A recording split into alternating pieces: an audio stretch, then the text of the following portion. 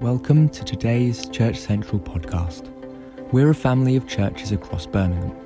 To find out more, head to churchcentral.org.uk. So this morning we're going to talk about the temple of God, and I want to try and apply that to what I believe God is doing amongst us here as Church Central North in North Birmingham. Chris, can I just ask you to turn that off? So it's I not just turned it off. distraction Ta-da! Well, that's my PowerPoint today. Yeah, it's not. I don't have a PowerPoint, I'm afraid. I was far too unorganised. So if you've got a Bible or you've got a phone that has a Bible on it, you may want to try and find a passage. We're looking at the book of Ezra this morning. It's in the Old Testament. It's after Kings and before Psalms, so I'll give you a bit of a... Don't worry. Yeah, I do mark it. It doesn't matter if it's blue. So we're going to look at Ezra chapter 3, verses 7 to 13. There may be a little heading in your Bible which says something about rebuilding the temple. You might see little headings in the Bible. It gives you a bit of a clearer idea of what's going on.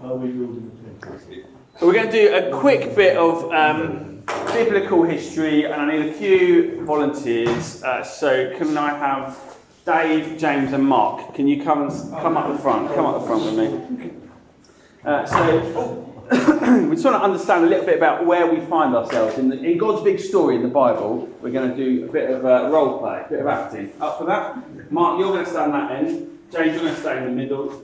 And Dave, you're going to be first. So, in the Old Testament, there's God's big story has like this big sort of journey from Adam and Eve, and it goes all the way through to Jesus. But we're looking at this bit where, do you remember David and Goliath? David becomes king, handsome as ever, handsome David, and David is the the Israelites would have looked at David and thought, this is it, the golden era of God's kingdom. So this is it. This is where everything is going exactly how we want it to go.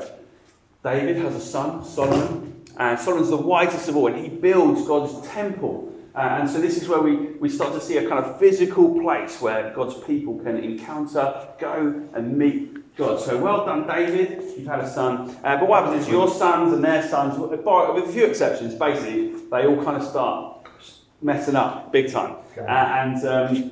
And in fact, they mess up so much so that God raises up this king called Nebuchadnezzar in the Babylonian Empire. These are bad news. Okay, so you don't want to mess with these days. Nebuchadnezzar comes, bonks, kills all. You've got to bonk him, and then you kill him. So right now you are the Israelites. You've got to go away. Your temple has been crushed to the ground. Sorry about that. And then so you've got this guy. Remember the story of Daniel in the lion's den?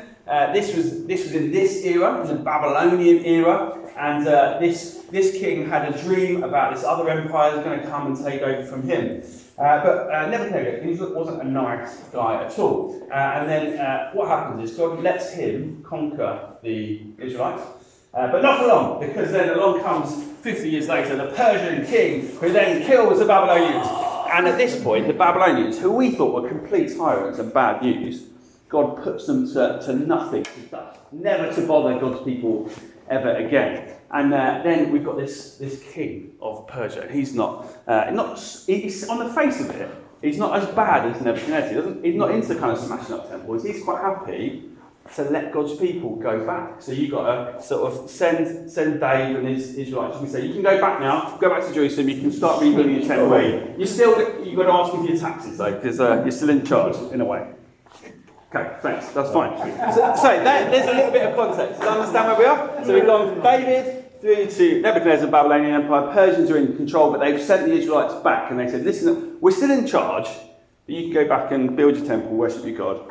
They all believed in different gods, and they were quite happy for the Israelites to go back on the basis that they're going to keep paying them. So the Israelites have to go back in this sort of weird season where it's like, we're still kind of given our land back, but we're still under a bit of oppression. It's not quite exactly how it should be. It's definitely not David time, where it's like, we're going to conquer and take over the place, and God's great and we'll bless the world.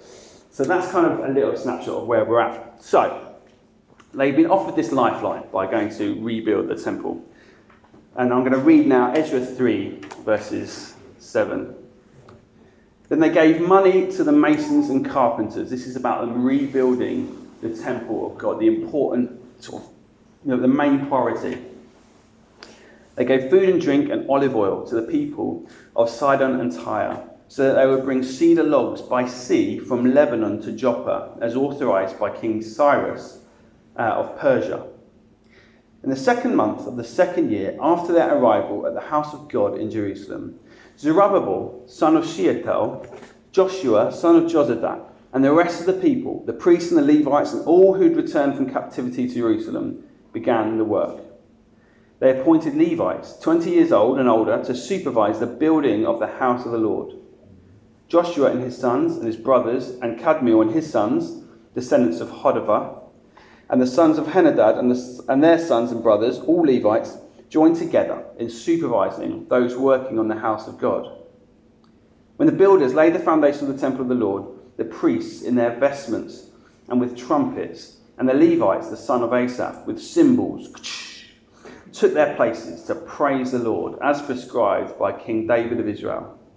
With praise and thanksgiving they sang to the Lord. He is good. His love towards Israel endures forever. And all the people gave a great shout of praise to the Lord, because the foundation of the house of the Lord was laid.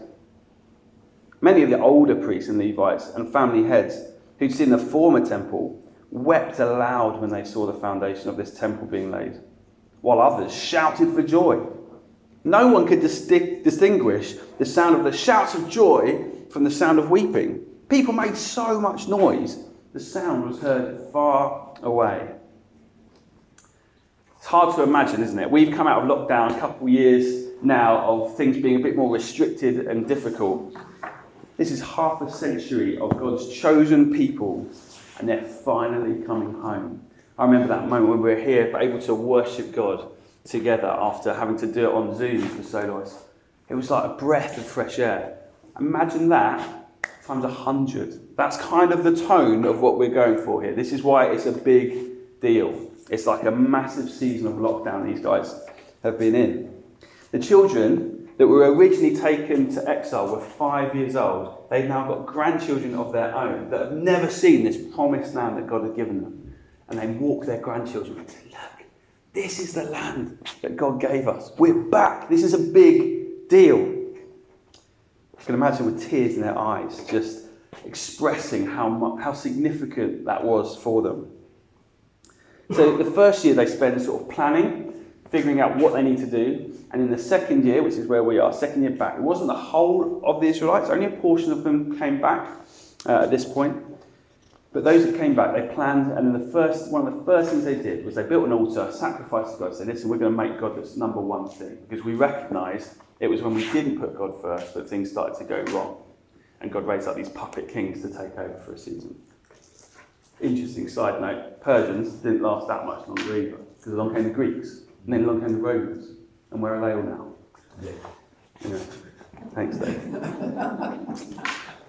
The temple is significant. Zerubbabel and the families involved, they were in no doubt. Building the temple was a number one priority for them. See, the temple isn't just another building. We talk about God's temple. It's not just a physical building. It symbolised the dwelling place of God. It's a place of holiness, a place where the Creator engages with his created, the people. The temple is where you went to encounter God. It symbolises as well the commitment that God has towards his people. It's a place where God fixes our stuff-ups and our mistakes. It's a place where forgiveness is given. The temple is a big deal.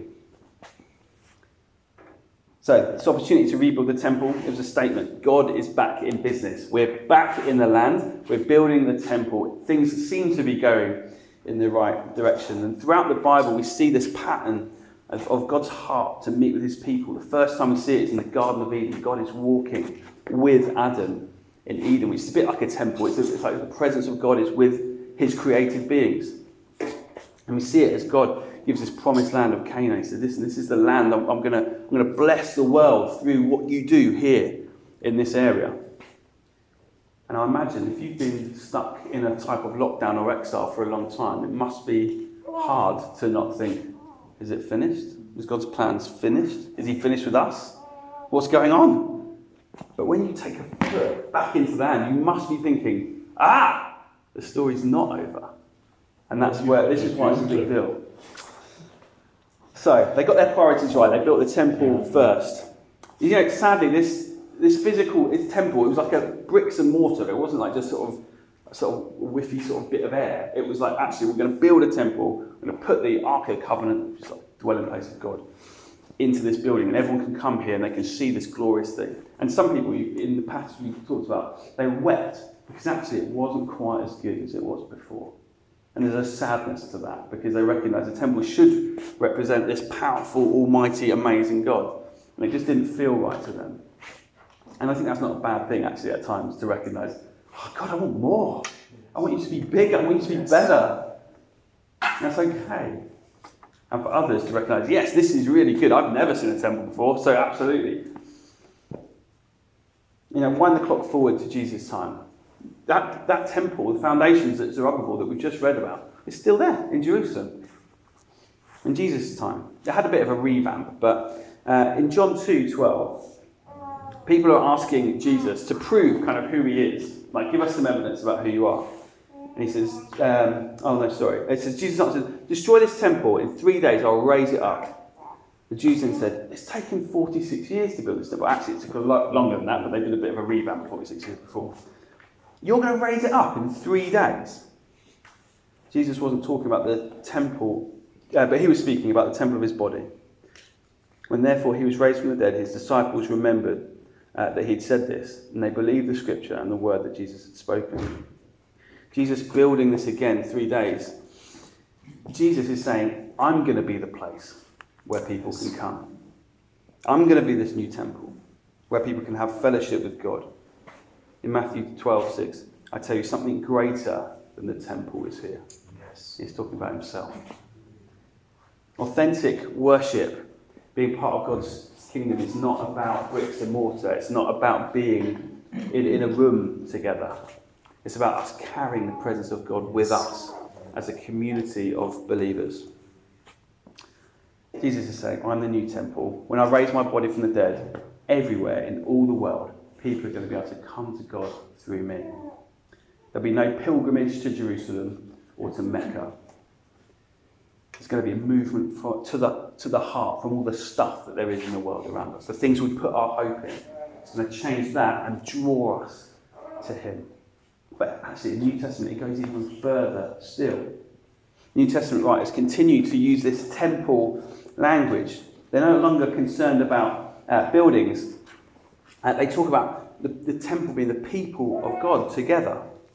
In 1 Corinthians 6:19-20, it says, or do you not know that your body is a temple of the Holy Spirit who is in you? Everyone heard that before? Whom you have from God, and that you are not your own. For you've been bought with a price. Therefore, glorify God in your body. At face value, I think, to be honest, I've always heard this as, I need to look after my body, like my physical body. I need to look after myself. But the you that it's talking about there is not an individual you, Doreen. Do you know what I mean? It's a you. You as the church are the temple of God, the body. And that's really significant, I think. And so to apply that to us today, there's a communal aspect to being part of God's temple. It's not about us individually making some good choices or struggling with our own sin and our own problems. There's something about the beauty of the temple of God that's manifest, or that is expressed when we all gather together to worship God. There's teamwork involved. There's cooperation involved. So making that specific to us, we need each and every one of us to play our part. The whole point of what I'm saying is, interestingly, the temple is no longer a fixed place. We're to be mobile. One of the reasons Church Central North exists is because originally the plan was, let's try and build a church where people in Birmingham can all come to the centre and we'll have a big sort of, like a big hub church with a few hundred people. Actually, what we really felt God saying was, no. Don't expect people to come to you. I put the temple in your heart. Go to the people. And that's why we're here in North Birmingham in King's Standard. So you and I are called to be this mobile temple. A God-carrying machine which goes into our workplaces, into our homes, our friends, our families, our neighbours. We take the presence of God with us everywhere we go. And let's never underestimate that. So basically saying, where the church is, where you are. Exactly, Dave. Yeah. For everyone who puts their trust in Jesus, they are part of God's church, and wherever they go, God in them goes with them. It's wonderful, it's good. In the Ezra story, we saw no sense of self or pride. With all those lists of names of people with different jobs, you've got carpenters, masons, people that have to orchestrate getting huge chunks of tree from Lebanon all the way down to Jerusalem. That's not an easy thing, especially in those days. No lorry used to do that. I mean, you've got people that have to kind of know the best routes, know about weather, all that sort of stuff. And it might seem so insignificant. I just imagine that was your job. You were in charge of, I've got to bring the cedar logs. And by boat as well, by the way, so I have to know about like sea and how to not sink the boat that's carrying loads of stuff. Like, I think that's it. It's like, I imagine the heart of that, and the attitude of these people was not, I've got the sea job. The heart of those people was like, yes, I get to do so. I've got a part. I know about the sea. I'll do that. Great. And that's the sort of attitude that these guys are rebuilding the temple. It's, of course I'm going to do this. I've got something to do. I've got something to contribute. I think God's mission for the church is not to be done out of sort of frustration or a sense of duty. It's not like they had a pastor whipping them saying, well, you need to do the boring jobs first. Sometimes those hard jobs have to happen. But one of the main things that we see in the heart of these guys rebuilding the temple was a heart and an attitude of thankfulness. I get to be involved in God's plan. Wonderful. I don't think they were moaning about which particular job they had, but God used them with their own giftings and their own skills. And I think that's exactly what God wants to do here, Church Central North. I'd love it if we were at a point where we could all do the thing that we're specifically gifted at. I'll be really honest, at the moment, we're not there. We need more people to do that, to get to that point. And so we need to carry some of those jobs that maybe we're not particularly great at, because there's a sense of us doing things together. I do think one of the things that I felt quite strongly about was that we kind of get out of this sort of physical temple mentality this year. This idea that we turn up on a Sunday and, try and make stuff happen when we're able to. Like, we're a mobile temple of God, and we carry it with us in our workplaces. If we think of church as this sort of stagnant temple with brick and mortar and walls, I just think we're going to get stuck. I don't think that's how God wants us to go into this year. I think God wants us to go into this year recognising actually we all carry the Spirit of God in us. And let's go into this year with thankfulness. Thank you, God, you haven't abandoned us. Thank you that we're able to meet here this morning. It was touch and go at one point, wasn't it? Like we thought we may not be meeting today. We take those blessings and those opportunities. So, I've got distracted, but anyway, let's crack on. Last little thing, a little bit about what 2020 might look like for us. I hope you get the picture. Building the temple is a big deal. This is a big deal, what God has got for us. There's an opportunity right now in North Birmingham, this small rabble bunch that we are, to make a difference. Yes. To worship God. So a few practical things that I'm praying for and believing for this year. Number one is an increase in our participating people. This camaraderie that we've seen with Zerubbabel and those Israelites coming back, that first remnant coming back. This sense of we're together, we're on that mission for God. Together, we help and support each other. When our backs are hurting, we come alongside and we lift each other up. When we've got a bit more energy than our brother or our sister, we come alongside and help. We don't have this attitude of being carried by everyone else. We have an attitude of, I want to help. We're participating people who understand our unique and specific roles and giftings, just like the Israelite masons and the carpenters. Now, if you want some specifics on what that could look like right now, there's some jobs that are needed in Church Central North. And we don't have the masons and the carpenters. We've just got who we are. This is us. We are in this together.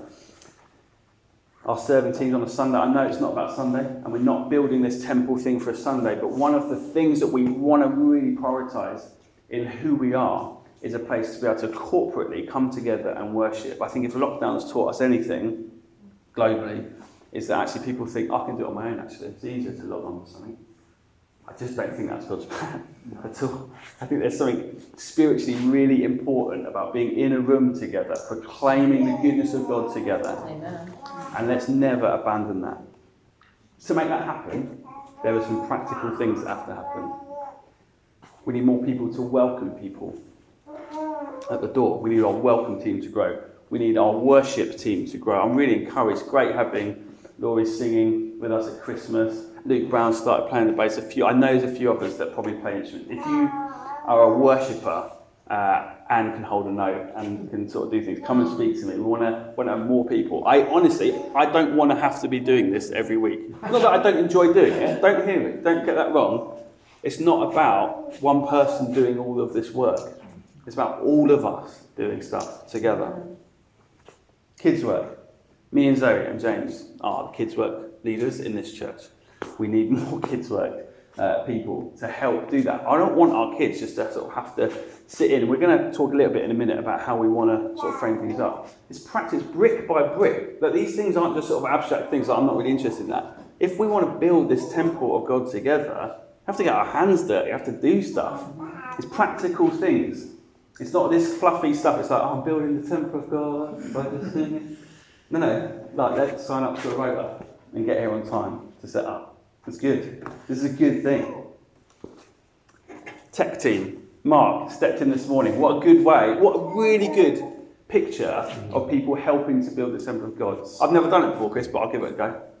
Fantastic. Thanks, Mark. Love it. And now we can train you up and get you on a road. These are just stuff for Sundays. There's so many more. I love Luke and Charlie's heart. At the start of last term, like, we'll just open our house on a Wednesday morning. Fantastic. Be the temple of God. Invite people to experience God in their homes. It's not just about Sunday, but it's other stuff to do. Do you know what? Never done it before. Mark did this again. Led a life group a few times last term. I've never done it before. Why don't you consider? Do you know what? I'm up for leading a life group. I don't have all the answers. You don't need to have all the answers. But you just need to facilitate. Be hospitable. Maybe that's your gift. Use it to the best of your ability. We don't want to be a community that wants to carry people and absorb and just suck from the church. We want to be giving to the temple that God is building here. So that's number one, participating people. Second thing, we want to be a penetrating people in 2022. Leading missional lifestyles. Recognise, the most powerful witness, I think. We are a charismatic evangelical church. That's some weird words for some of you. I appreciate that. Charismatic means we believe in the Spirit of God coming and dwelling within us and giving us gifts and expressing some of the attitude and life and energy of God in our everyday. So we see that sometimes where James will bring a prophetic word in worship because God's alive and right now speaking to us. We want that in our everyday interactions with those around us. Missional being that we believe that it's God's plan to tell other people about the wonderful gospel of Christ. It's not something that we just keep stored in our nice little holes and maybe someone walks into that hole and finds out about it, which is great. We don't want to be that. We want to be going out to the nations, just as Jesus instructs us to. Practically, we're going to be putting on a few missional events this year. We've always done kind of Easter and Christmas as our big ones. But every month, the last Sunday of every month, we're going to be doing an all-age service now. And so we're going to have the kids in here. We're going to have some fun, some games. It's going to be brilliant. We're going to go through God's big story. So right from Eden to Revelation-ish is the plan over the next 12. I'm going to kind of stretch it to maybe 13 or 14 months. But the plan is that by the end of this time next year, we'll have a nice big broad sweep of understanding of what the Bible story is. And our kids will understand that. So we're going to try and use language that's really simple. We'll also be doing bring and share lunches on those days. And the aim is that we can have specific Sundays that's the kind of maybe an easier invite to friends that just want to, maybe they've got families and things like that, and they want to bring them all in. It's going to be a bit messy, it's going to be a bit Church Central North style, but that's good. I'm looking forward to it. So that's going to happen the last Sunday of every month as a kind of more deliberate angle of come on in, come and experience the presence of God as a temple together. And lastly, providing people. I'm still believing that we'll find a building. This has served us really well here, but just practically, we want a building not just so that we can worship in it and have it on a Sunday between 9 and 1. I really believe in God for a building so that we can be a blessing to this part of the city, that we can feed the poor, that we can help the lonely. So we're not particularly any further along with that, just to sort of put my hand up and say that, but I'm still trusting God. We've been here for 9 years now, and we need to find a place of our own. I think there's almost a prophetic sense of actually it's time for us to have a home and not just live as sojourners or kind of letting out a place. I think there's something about, no, we own this. There's going to be expense involved in that. I've never done it before. You'll all probably have questions about that, and I will not have the answers. But there's something about a stake in the ground saying, no, God, we're here to serve you. We believe you've called us here for a purpose. And that is one practical thing that I'm praying for. So there you go, 3 things. Participating people, penetrating people, and providing people. So yes, we'll worship, but let's train up new leaders. As a church, we want to not just keep this thing growing until it's sort of massive. Actually, what we want, just so everyone's really clear, is we want to get to about between 70 to 100 people here. And when that happens, we're going to be going, right, where's next? Where does God want to send us next? Because the communities in North Birmingham tend to be a little bit more isolated than maybe like the city centre where everyone tends to come to. So we're thinking, oh God, where do you want us next? And we're already starting to think that through. But in order for that to ever happen, we need to raise up more leaders. We need more worship team. We need more tech team. Hence, these are not small things. These are building blocks that God is putting in place.